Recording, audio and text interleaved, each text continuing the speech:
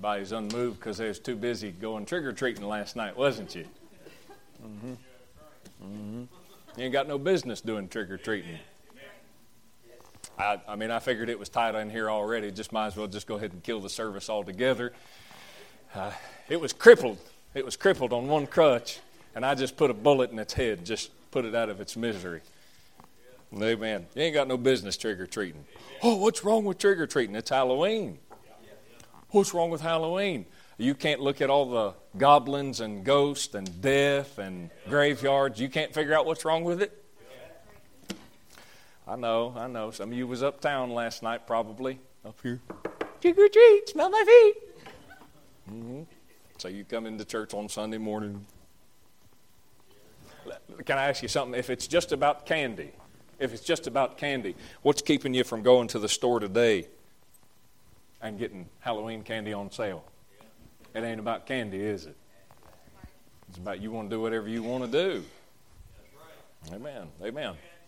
I was raised, we never did Halloween. Why you got to talk about this? Because you're tight. It's a little. It did loosen up for a real good bit there, and then it just kind of. You ever ride in a boat? I remember being out on a boat one day with my dad, and I don't like deep sea fishing. Brother Chris loves it, and I pray God to let him catch all the fish that I could have caught. I don't like it. I want to be close enough that if something takes place, I can swim to shore. And anything more than 10 feet is about too far for me. As much as shape as I try to get into, a stick, I'm not in shape enough to swim more than about 10 or 15 feet. But anyways, I was out on a boat one day with my dad. I think this is the thing that destroyed it for me. And we got out there and the wind started kicking up real bad. And, you get crossways, the waves are going and you get crossways with those things. And that boat starts going like this. We had Brother Eddie Story with us, and he was up there on the front of the boat, bow, stern, port, whatever it is. He was up there on the front. That's what I know. I'm a land dweller. I don't belong on no boat. But anyways, I fish from the shore when I fish.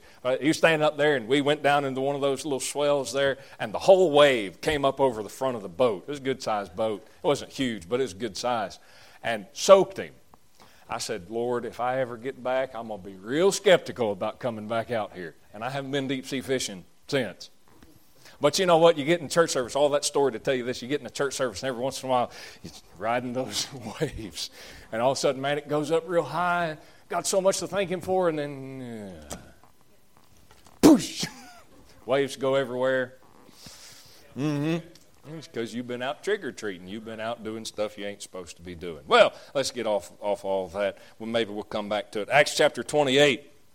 Look in verse 1. I want to talk to you about striking serpents. Striking serpents. And not the fact that you're supposed to strike serpents, although I do recommend that. You ever run across a snake, you kill him first and identify him afterwards. That way he can't bite you. Amen. I do let a black snake roll around every once in a while and let him go, but the hawks will get him. But nonetheless, striking serpents, when the heat gets turned up, serpents start striking. That's what they do, and that's what happened here in this situation. Acts 28, verse 1, when they were escaped, then they knew that the island was called Melita, and the barbarous people showed us no little kindness. It strikes me kind of interesting that barbarians know how to treat people nice. They know how to treat people with kindness, and some Christians don't. blows my mind. Sorry. No, I'm not sorry. For they kindled a fire and received us every one because of the present rain and because of the cold. And when Paul had gathered a bundle of sticks and laid them on the fire, there came a viper out of the heat and fastened on his hand. And when the barbarians saw the venomous beast hang on his hand, they said to themselves, no doubt this man is a murderer. Absolutely, they're spiritual. They've got to come to a conclusion. No doubt this man is a murderer, whom though he hath escaped the sea, yet vengeance suffereth not to live. But Paul and he shook off the beast into the fire, felt no harm. Howbeit they looked when he should have swollen or fallen down dead suddenly. But after they had looked a great while and saw no harm come to him, they changed their minds and said that he was a god. Well, that's really a bright observation. But Paul, he shook off the beast into the fire and felt no harm. So I want to talk to you about striking serpents this morning. Lord, help us, God, this morning. Lord, I pray that you'd speak to hearts and God, give me direction and help me, God, to say everything that needs to be said, nothing more, nothing less. God, I do believe there's a lot of things that need to be said, God, over the course of the next couple of weeks. And I pray that you'd help me, God, to get to all of it. But, Lord, in your time, God, and deal with it, God, as you lead me and guide me.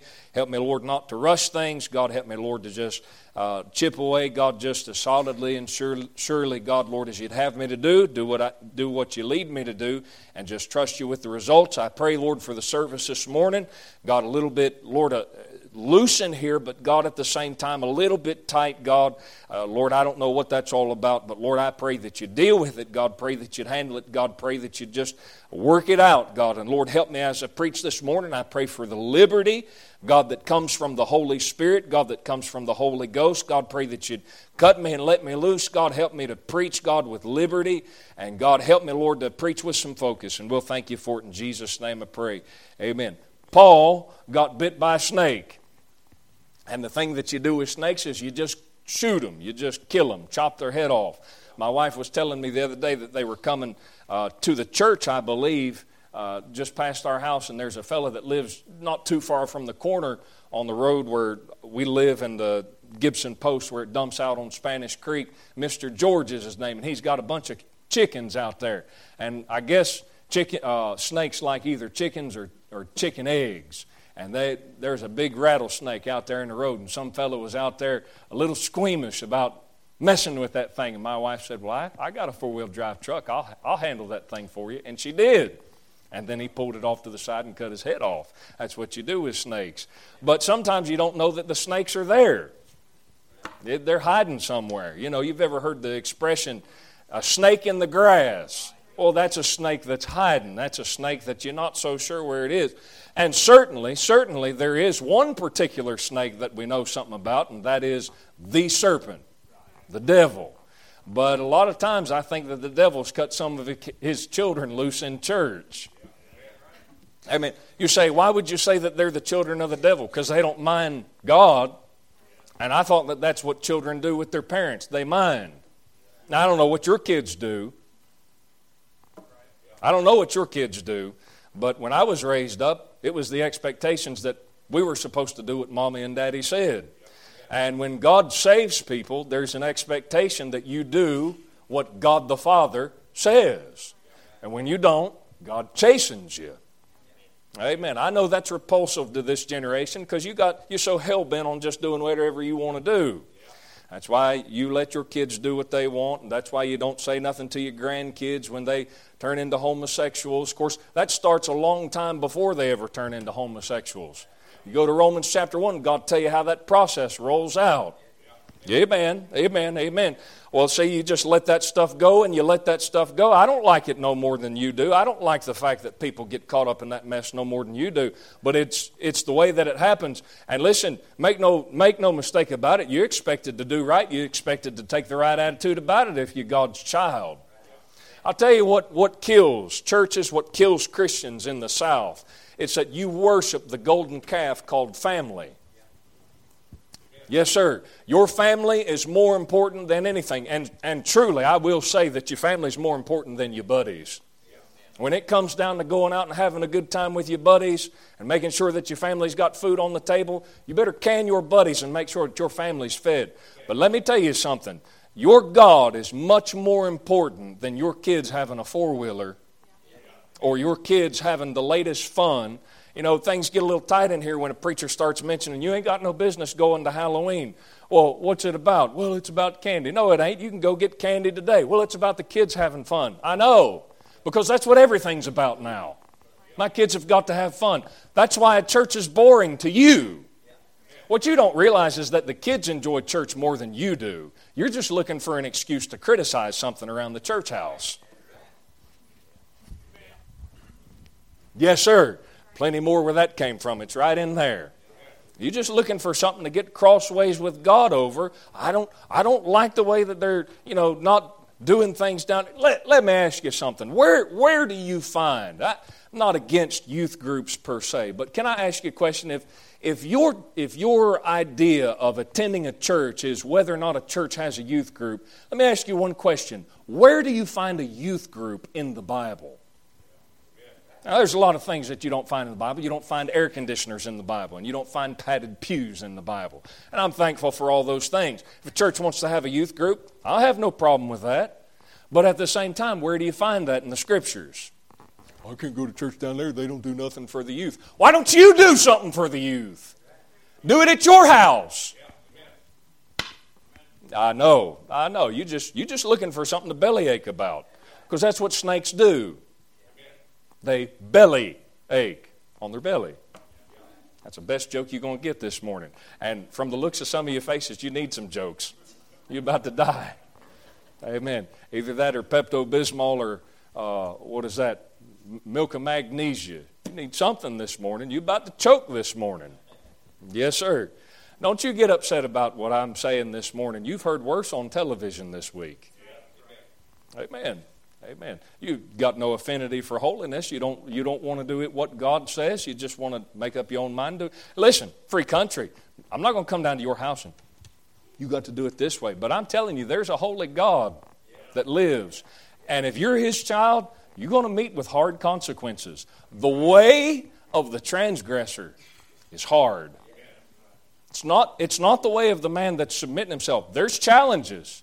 There's challenges for a man that lives godly.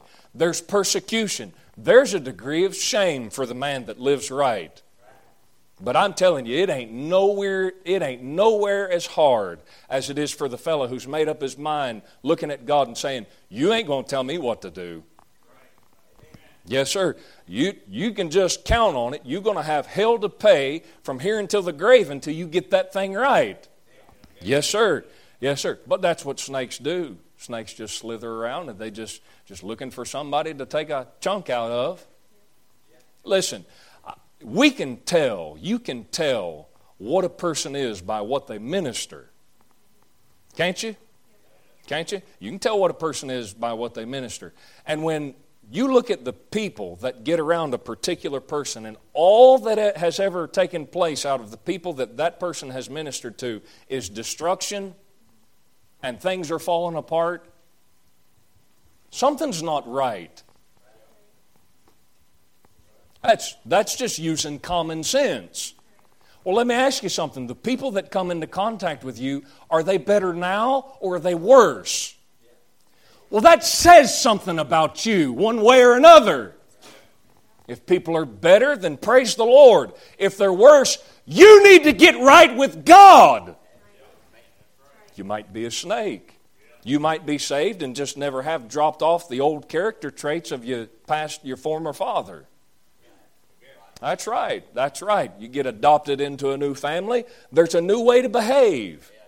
There's a way to behave that brings honor to the family name, that brings honor to your Heavenly Father. And you just making up your mind, well, I'm going to just do this because this is the way that I've always done it, and that's just the way we Southerners are, which I'm a Southerner and I'm glad about it. But I'm telling you, Southern heritage does not trump biblical Christianity. Yes, sir. There's an expectation that you submit yourself to the Lord and be obedient to God. And if you don't, you're going to let everybody know that you're not obedient. And some folks just not ashamed about that stuff, I suppose. They're just not ashamed.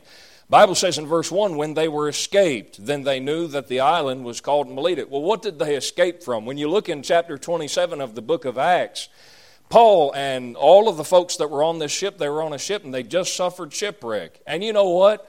That shipwreck did not cease to go to Paul just because he was a preacher.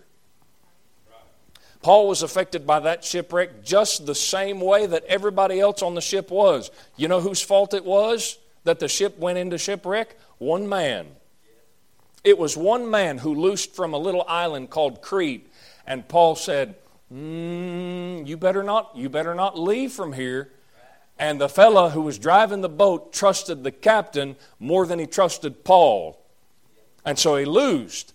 And sure enough, they get out there on the middle of the sea, and here comes a typhoon, a hurricane, a storm, and lands them in a particular spot, and they have to run that ship aforeground onto a little place, a little island called Melita. And when they get there, the hinder ship of the hinder part of the ship's broken up with the violence of the waves. Well, that wasn't none of Paul's fault, but Paul felt the effects from it. That's the way it rolls. That's the way it goes in a church. Sometimes, listen, sometimes some of you folks, you're going to be members of a church somewhere. You're going to sit in a church somewhere, and you're going to get into a church, and you're going to feel the negative effects. It might be your fault. It might not. But you feel it nonetheless. You say, why? Because you're part of this church. You're part of a church. That's what happens. That's what happens. But it wasn't Paul's fault. And it wasn't the fault of all those prisoners. Paul had some faults. Paul went down to preach at Jerusalem when God told him, your place is to the Gentiles. He shouldn't have done that. He wouldn't have wound up in this place on this ship. Those prisoners, obviously they did something wrong. Let me just tell you, from working 8 years in a prison, I know this firsthand. When inmates say that they're innocent, no sir. Listen, when you're driving a boat from the Bahamas to Miami, and your boat's loaded with 50 kilos of cocaine, you are not innocent. I don't care what you say. Man, I was innocent, man. I was just in the wrong place at the wrong time. You think? You got hooked up with some folks that you shouldn't have got hooked up with. You're not innocent. Well, them prisoners they weren't innocent. But at the same time, all of that taken into consideration, wasn't their fault that the ship got wrecked. It was one man's fault. Oh, Achan, did Israel have some problems? Did Israel wandering around in the wilderness have some problems? Absolutely. But you know what? All it took was for one fella to have some covetousness in his heart and act on that covetousness, go and get a Babylonian garment, go and get some wedges of gold and some silver and hide it in the bottom of his tent. And he pulled that thing back and said, nobody will ever know. And you know what? Several people lost their lives because the next day they went out to fight against the inhabitants of Ai and lost. Joshua falls on his face and says, man, this is not what's supposed to happen to Israel when we get into the land of Canaan. God, you said that you were going to give us the victory. And you know what the Lord said? Get up off your face. Somebody's got a hold of something they ain't supposed to. Well, what do? You deal with it. Hey, let's draw straws. Well, let's get about 15 pairs of dice in here this morning. We'll give everybody a number, and we'll roll the dice and throw it here in the floor, and we'll see who's wrong this morning. You want to do that? No, I'd just rather just preach and let the Lord deal with it. Amen. Amen. Amen. You scared of that? You scared of letting the Lord deal with you? What am I going to do? What's a church member going to do as far as in his own power according to the flesh? But I'm telling you, you ram your head up against the church, the bride of Christ, the authority that's in the church. I do believe in the authority of the church.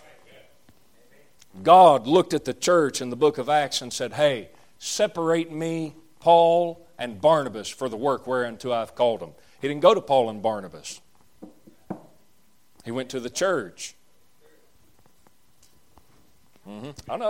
I know. That's the way things roll. You know why? Because when God does things, God does them based on authority. He's an orderly God. That was a Sunday school lesson this morning. But that's what He does. I believe in the authority of the church. So you sit and you criticize God's church and you get upset with the things that God set in order. Well, listen, man, you're getting ready to bring to yourself damnation. You're getting ready to bring to yourself condemnation. That condemnation, that damnation, I'm not talking about you dying and going to hell. I'm talking about the damnation of your life. In 1 Corinthians chapter 5, a fellow got in there and he was committing fornication with his father's wife. That was in the middle of the church of Corinth.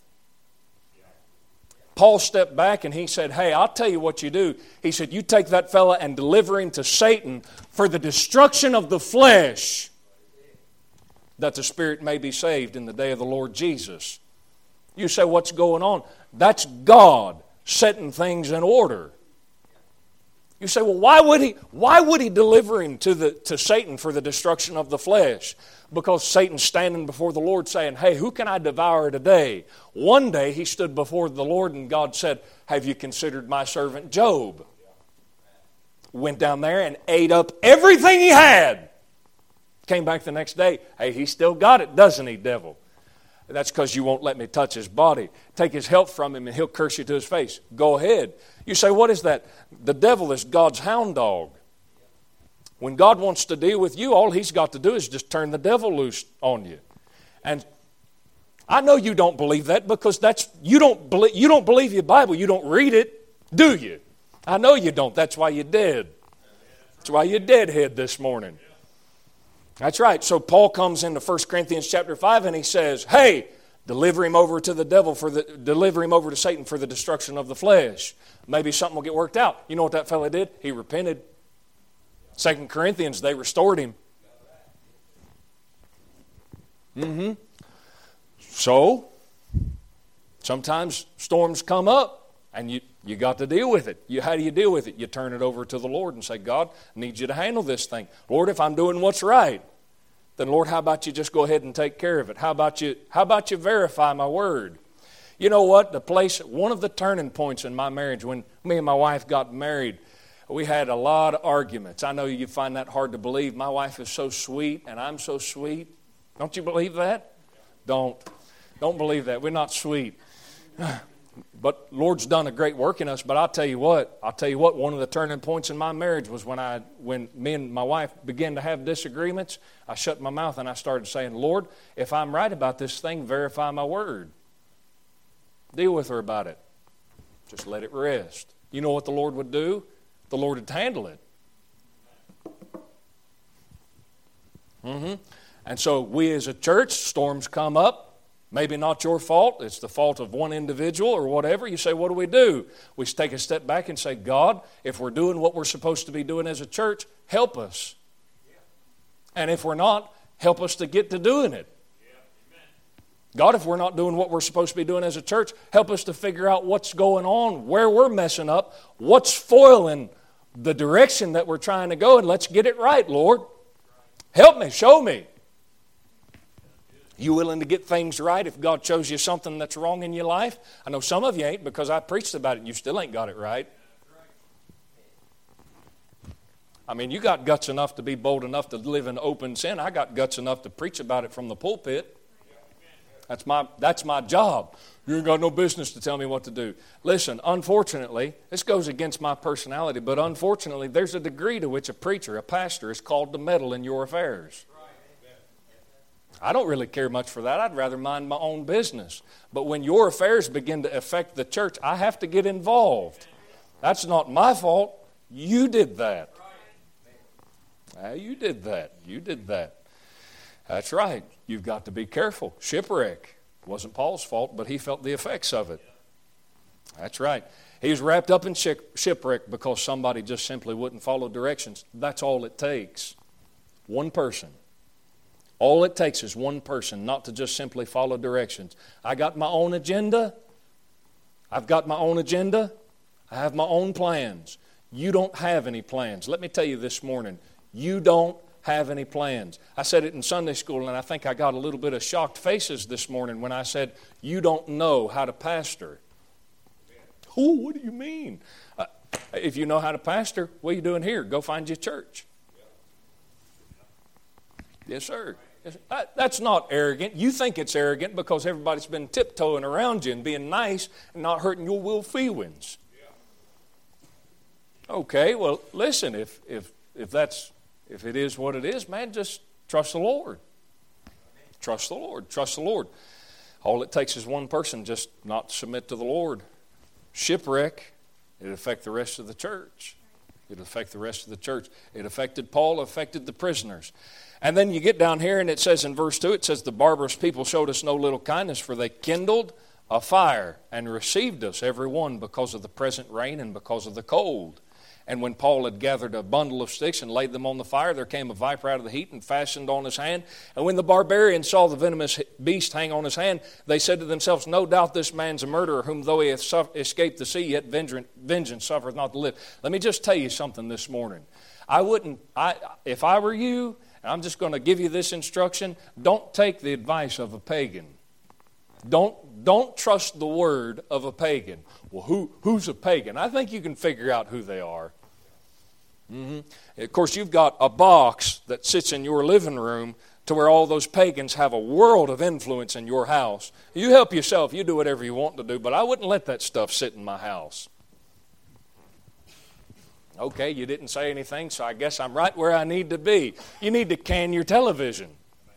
And listen, if you can't control your phone, get rid of your smartphone. Get you one of them dumb ones. You need something you're smarter than, right? Amen. Amen. I'm not telling you that the problem's your television or your smartphone. The problem's you. But if that thing's going to be a stumbling block to you, get rid of it. Some of you fellas have trouble with things that you put in front of your eyes. Why put yourself in a situation to where the temptation is so easy to get, it's so accessible? You know, since we're here, let me just say a couple of things about looking at the wrong things. You know, it never stops there. It never stops there. That's where it starts.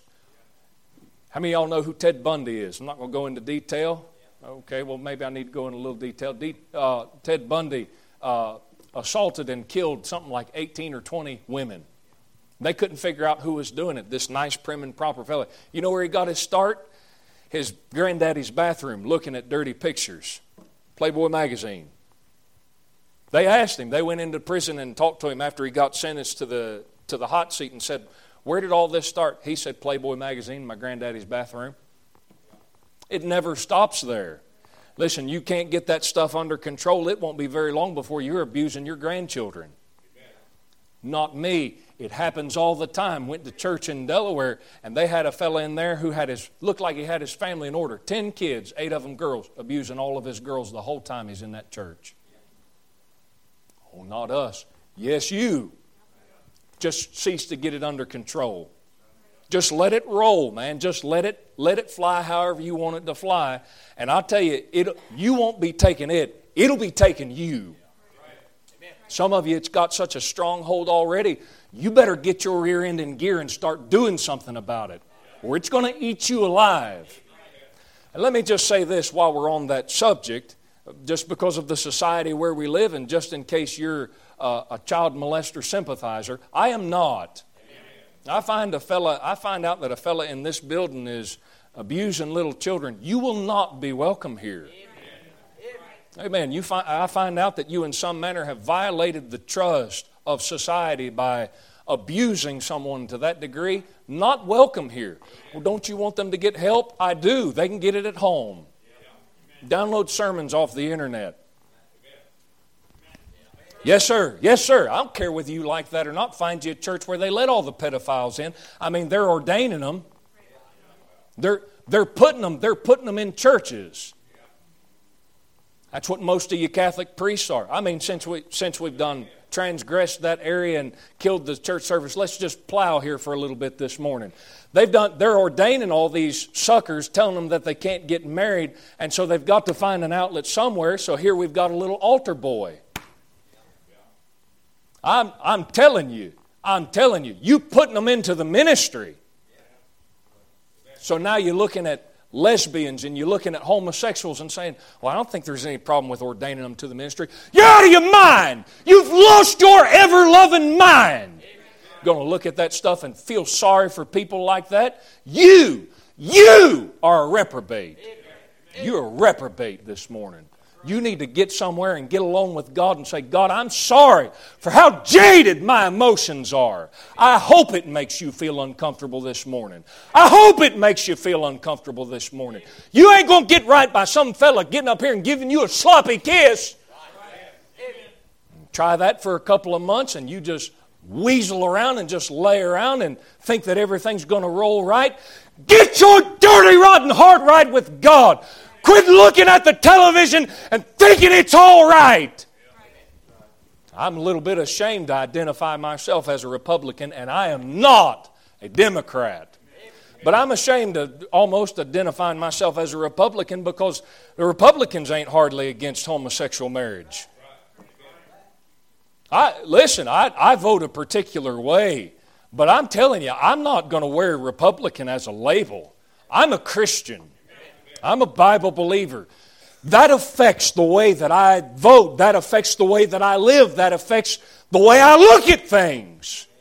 I'm not going to sit here and just because my political party is going over and sanctioning homosexuals and saying, well, it's just the way that they're born. Yeah, sinners! Sinners! The Bible says in Genesis 13, 13's the number of rebellion, by the way. I said it's the number of rebellion. Genesis 13, 13. And the men of Sodom were sinners, homosexuals. They're sinners before the Lord exceedingly. Oh, I got a grandbaby that's a homosexual. They're wrong! I got an aunt that's a homosexual. She's wrong! I don't care who it hits, man. It's wrong! You get your attitude right with God. God ain't changing His stance just because you got some family member that gets wrapped up in that garbage. God ain't changed His mind toward child abusers and murderers and rapers. God ain't changing His mind just because it's your cotton-picking family. You change yours. The reason your family's probably in the mess that it's in is because you wouldn't change your mind. Your family started drifting a particular way, and you just softened your stance on that mess. You get right. God ain't changing His mind towards that mess. Some of you sitting in here in open fornication and adultery, and you want the church to accept that stuff. Church ain't accepting it. This church ain't going to sanction it. You get your rotten heart right with God. I don't like that kind of preaching. There's tons of churches all around here that won't preach that way. I want you to go. I want you to get right. As long as you're willing to sit here and have God deal with your heart about that particular thing, I'm willing to put up with you. But I will tell you, there's going to come a time where you're going to have to get that stuff right. Yes, sir. You're going to have to get that stuff right with God. About time we stop dilly-dallying around and prancing around on people's tiptoes, making sure we don't offend nobody. I need to exercise more.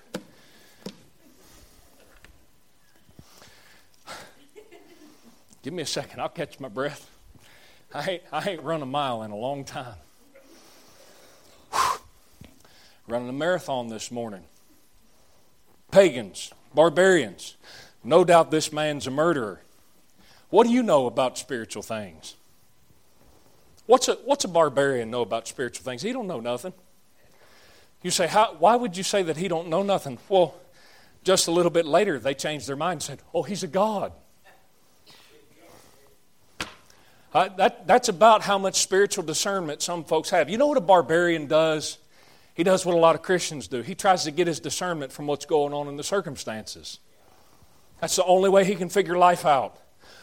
Oh, this must be because blah, blah, blah, blah. You know, a black cat cross your path, and then all of a sudden you get in a car wreck. Oh, bad luck! Black cat cross your path, you got to come up with some voodoo thing, turn your hat around backwards and throw salt over your shoulder.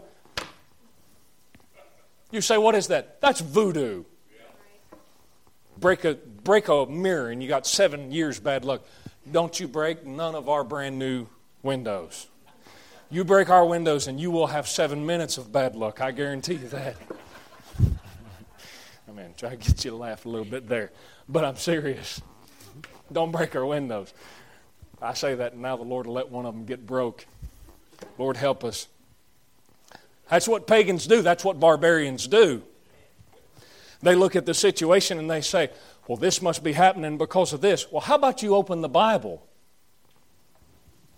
How about you get in touch with God and get your discernment from God? I'll tell you what would cure some of y'all's problems. Start reading 20 pages in your Bible every day. I don't care how much you read. That's between you and the Lord. But you ain't reading nothing, so let me just give you a standard to abide by. Read 20 pages. I couldn't read that much. And I'll tell you, some of you, I'm not trying to insult your intelligence or nothing like that. Some of you, it probably is a chore to read. I don't mean that in any kind of mean way. I'm not trying to be a jerk. I understand some folks just have trouble reading. And maybe all you can read is 5 minutes or 5 pages, and that'll take you an hour. Do it. Just do it. Just do it. But I tell you, some of you suckers can sit down and read the funnies, comics in a Sunday newspaper, and you can sit down and read sports stats, and you won't touch a Bible. Well, it's no wonder you ain't got no discernment. It's no wonder you can't figure out what's going on in your life. You got to start somewhere, man. Pick your Bible up and start reading. And listen, let me give you some advice. We'll go through this eventually at some point. You stick around. Get your King James. Don't you mess around with these new versions. You take a King James. You buy you a King James. If you got a different version, I'm not being a jerk to you. I'm trying to help you. You take a King James and lay your new version next to the side of it and start comparing what it says. And you'll find before too long, before you get out of 1 or 2 chapters, you'll find that words have been changed. They're not the same. And you say, well, the meaning's the same. Listen, you don't change words and have the same meaning. It just don't happen. Get you a King James Bible. Well, at my old church they did. Okay, then that's why your old church is in the shape that it's in. That's why all the women down there run it. That's why all the kids act like a bunch of hell. You see, hold it. You can't talk about the women running things. You know what I find real interesting in 1 Corinthians 14? We was there this morning. I mean, since everybody's seized up there, let's just go to 1 Corinthians 14. 1 Corinthians 14. We was here this morning in Sunday school. I'm just going to point out a little something. God's talking about order when it comes to speaking in tongues in a church service, which we don't do that around here. And it's not because we don't believe in speaking in tongues. It's just what you think about speaking in tongues is not what the Bible says about speaking in tongues. Speaking in tongues is a foreign language. It's not some unknown language that only angels understand. You don't know. Just hush your mouth. Just stick around. We'll deal with that stuff. We really will. Ask me questions. I'll be glad to take my Bible and show you. Of course, probably can't come up with that stuff off the cuff. But nonetheless, he says right here, he's talking about order. And he says, for God's not the author of confusion, but of peace, as in all the churches of the saints. You get order in place, peace comes out of that. Look at the next verse. Let your women keep silence in the churches. What I find real interesting is that the way that God establishes peace in the church is by making all the ladies hush. Now, you know what I just did by saying that? I'm really picking. Because in the context, it's talking about leadership. We have ladies, Miss Joyce got up here and gave a testimony. She had perfect liberty to do something like that. So I'm picking. But you know what I did by telling that joke? I just drew a line in the sand and it showed what side you were on. You mad as fire about that? You upset about that? Because you take yourself too serious. That's because down at the house, you run everything. And how dare my husband tell me to hush my mouth? Have I ever told you to hush your mouth? She's still married to me. Of course, if she leaves, I'm going with her. I told her a couple of times, I said, you don't like it here, you can pack your bags and go back and live with your daddy. And I meant it. What I didn't tell her is that if she did that, I was packing mine and going to live with her daddy too. I didn't want her to go. About time some of you fellas got enough guts to do stuff like that. You don't have to do that and be a jerk. But I tell you what this has to do with serpent striking, I'm not sure. But we're here, and so I'm just going to, I'll tell you what's going on. Your wife is craving some leadership. She won't admit that, but she's craving some leadership. And you're so lethargic that you won't provide it. And so what she does by nagging on you is she's trying to get you to provide her the leadership that she wants. You know what a woman wants? Oh, I could write a book. Here we go. You know what? And I'm not a rocket scientist. I had somebody tell me this, my daddy. He said a woman values security. That's why a woman don't want to live on the road if she's normal. As far as being a hippie is what I'm talking about. You might want to grab an RV and travel around the country. Help yourself. But she wants to know where she's going to lay her head at night. And when that gets threatened, boy, it throws things into disarray. Well, that principle goes throughout her entire life. She likes security. And one of the ways that you provide security is by providing direction. I'm not talking about being a micromanager or being a tyrant, but you provide direction. Let me stop right here and just say this in here. Some of you folks, I suppose, you have a problem with the things that my wife does around here. Let me just tell you something. There's not a thing around this church that my wife does that she does not first come and ask me. I didn't ask her to do that.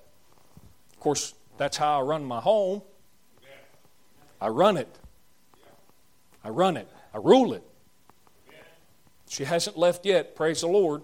She had plenty of opportunities to do that, but she ain't left yet. I must be doing something right.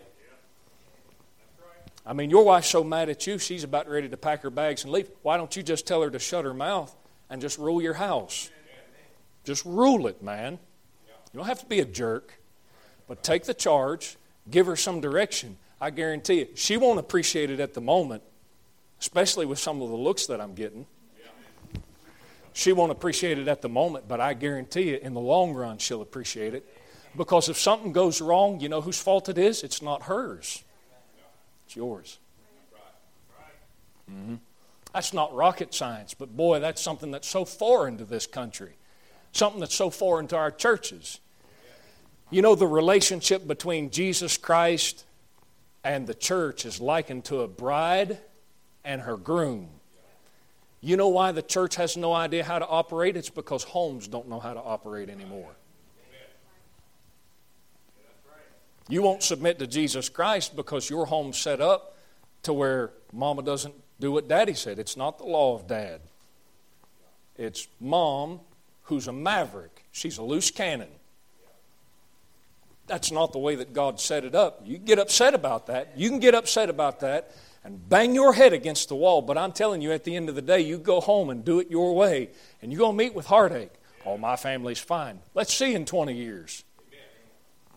Brother Curtis, have they not come in here and sat in this church, listened to preaching just like that, and now they're divorced?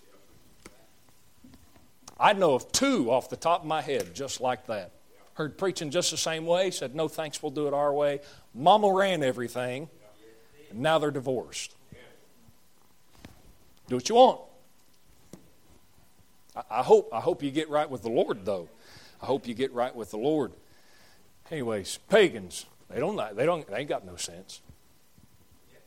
Wrong influence. Wrong influence. Listening to folks that ain't got no idea how to do things. Let me get on with the message. I'll cut you loose. Listen to me. You know what Paul did? The Bible says in the book of Ecclesiastes, chapter 10, I believe it is, he that breaketh an hedge, a serpent will bite him. It's going to bite him. And so what Paul does is they build a fire, and Paul says, well, hey, man, I'll just contribute to the fire. You know what I'm trying to do this morning? Trying to build a fire. Just trying to build a fire. You know why? Some people are cold. They need to warm up. That's right. Some folks are in darkness. They need some light. Some will try and build a fire. You know what some folks in the church will do? They'll go find some wood. And they'll bring it and they'll try and put it on the fire and make that fire a little bit bigger. But you know, the moment that you do that, you know, we got some bushes out here that got leaves on them and they got a bunch of sticks. You know what those things are called? They're called hedges. The Bible says when you break a hedge, a serpent's going to bite you. The moment that you try and get involved, trying to help a local church and trying to help somebody build a fire, somebody's going to come out and bite you. It's the way it works. You know what's keeping a lot of you folks from serving God? Because you have this in your mind that if I serve God, everything's going to work out. And it will in the end. But you're going to have some heartache on the way. A lot of your family is going to be upset with you for making the stance that you make. You start taking the attitude that I preached to you about this morning as far as this attitude towards these pedophiles and perverts, because that's what they are. Homosexuality is not normal. You're a pervert if you endorse that mess. You are a pervert. Let me back that up and say this. You're a sorry sapsucker looking for a vote. None of them suckers will send their kids to a public school where all that stuff is going on. You say, what are they doing? They're fishing for a vote. That goes for Donald Trump and all the rest of them. I like a lot of the things that Donald Trump's going for. That's where my vote's going. But I'm telling you, I am not putting my trust in Donald Trump to bring this country back spiritually. It's your job. It's the Holy Spirit's job. God's got to use you. Holy Spirit's got to operate through you in God's book. That's what's wrong with some of you this morning. You're probably so tense over the fact that this is election week. Oh, what's going to happen? I'll tell you what's going to happen. If you don't start opening your mouth about what's right, you're not going to have a country that's fit for your grandkids to live in. You better start saying something. Yes, sir.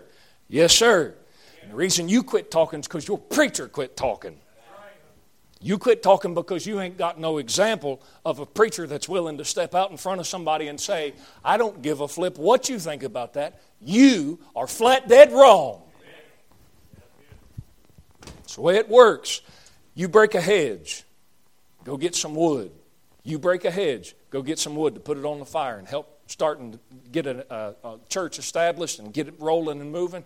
You know what's going to happen? Something's going to jump out and bite you. He that breaketh an hedge, a serpent's going to bite him. You say, well, I thought hedges were a good thing, and usually hedges in the Bible are a good thing. But take your Bible and look over there in the book of Jude very quickly. Try and wrap this up as quickly as I can. Jude, look in the book of Jude, right before the book of Revelation. The book of Jude. The book of Jude. A hedge is something that separates things. You get on one side of the hedge, you're separated from whatever's on the other side. Look here, Jude, verse 19, only one chapter. You'll be able to find that chapter. But verse 19, these be they who separate themselves. Oh, separation, that's good. Not here. They separate themselves sensual, having not the Spirit. That's a bad separation. You say, who is that? Well, look in verse 4. This is who he's talking about. There are certain men crept in unawares who were before of old ordained to this condemnation, ungodly men turning the grace of God into lasciviousness. That's perversion. Well, I think God's a God of grace, and so God will put up with me in the middle of my adultery and fornication and homosexuality. That's turning the grace of God into lasciviousness. That's those that are separate. They separate themselves, sensual, having not the Spirit. Argue with the book, man. If you don't like it, argue with the book. I didn't write it. I'm just preaching it this morning. Well, you know how you can spot folks like that? Look in verse 16. These are murmurers, complainers. Always got something to say about what you don't like going on in a church. Who cares? You're going to take the grace of God and turn it into lasciviousness? You have no business putting any input on what you don't like about a church. You're a barbarian. You're the kind of guy who 1 second will say, oh, God's going to get him. And then when nothing happens, you go, oh, I guess he's a God. You ain't got no discernment. Just shut your mouth. You're too busy whining and complaining. Here's the problem. Walking after their own lusts. Problem is you want to do what your flesh wants to do. And the moment that a preacher stands up and starts breaking down that hedge, grabs up and he grabs those sticks and he starts pulling them apart and he starts separating, he starts exposing the thing that's separating you and your God. When Adam and Eve sinned against God, what did they do? The first thing, they were naked.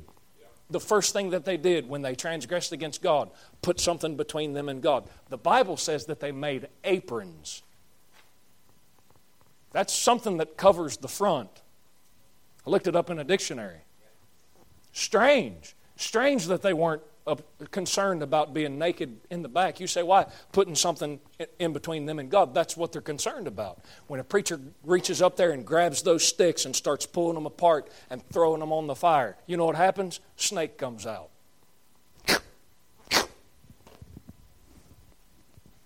You know what the preacher's got to do? Shake it off. Told you this morning. Treat you like a fly on my pudding. You fly. Don't bother me. Don't you care about people? Absolutely. I don't care as much as God cares, though. I'm just a person. But I want to. Aren't you gracious with people? Absolutely. I'm not nearly as gracious as the Lord is, though. You know what the problem is in our society? Churches and preachers and Christians have become more gracious than God. You're letting things slide that God would never dream of letting slide. Absolutely. Stop it. Pull them apart. Pull that hedge down. Pull that hedge down. Throw it on the fire. Well, boy, serpents are going to come out and bite. Shake it off. Shake it off. Keep building the fire. Keep building the fire. There's people sitting in this church that need you to make this church a fire. Need you to make it bigger. You say, why? They're cold. They're blind. They're in darkness. Let me ask you something, church member. You member of People's Baptist Church? Look up here and listen to me. Let me ask you something. What have you done to make this church a better church? Have you prayed? Been reading your Bible and studying? You know that we got a lot of visitors in here this morning. You visiting this morning, glad you're here. I appreciate it. Glad you came. I hope the Lord dealt with you about something. But you know what? The responsibility of you as a church member, People's Baptist Church, your responsibility is to take that wood and throw it on the fire. You've been doing it. You've just been letting it ride. You just ride on the blessings of what everybody else is doing. Amen. Amen. How about it? How about it? Lord, we thank you for this morning, God. We thank you, Lord, for your goodness to us. God, we thank you for your mercy and grace. God, I pray that you'd help us this morning. God, deal with our hearts, God, and help us, Lord, to make this church, God, what we should be, the pillar and ground of the truth, God. Lord, I pray, Lord, and I say make the church that. Lord, it is that, Lord, by nature. God, I pray that you'd help us, God, not to try to make it something that it isn't. God, to make it something, Lord, that's distracted with something else that makes no difference. God, help us, Lord, to be who you've made us to be as the bride of Christ. Lord, help us, God, to be that salt of the earth. Help us, God, to be that person that's mentioned in 2 Thessalonians that says, only he who now letteth will let until he be taken out of the way. God, I know one day, God, we're going to be taken out of here by the rapture, and Lord, our influence will be gone. God, help us, Lord, to keep influencing this world until we're gone. Help us, God, to keep being a burr in this world's saddle until we're gone. Lord, help us, God, help us to do right. Well, thank you for it. In Jesus' name I pray. Amen.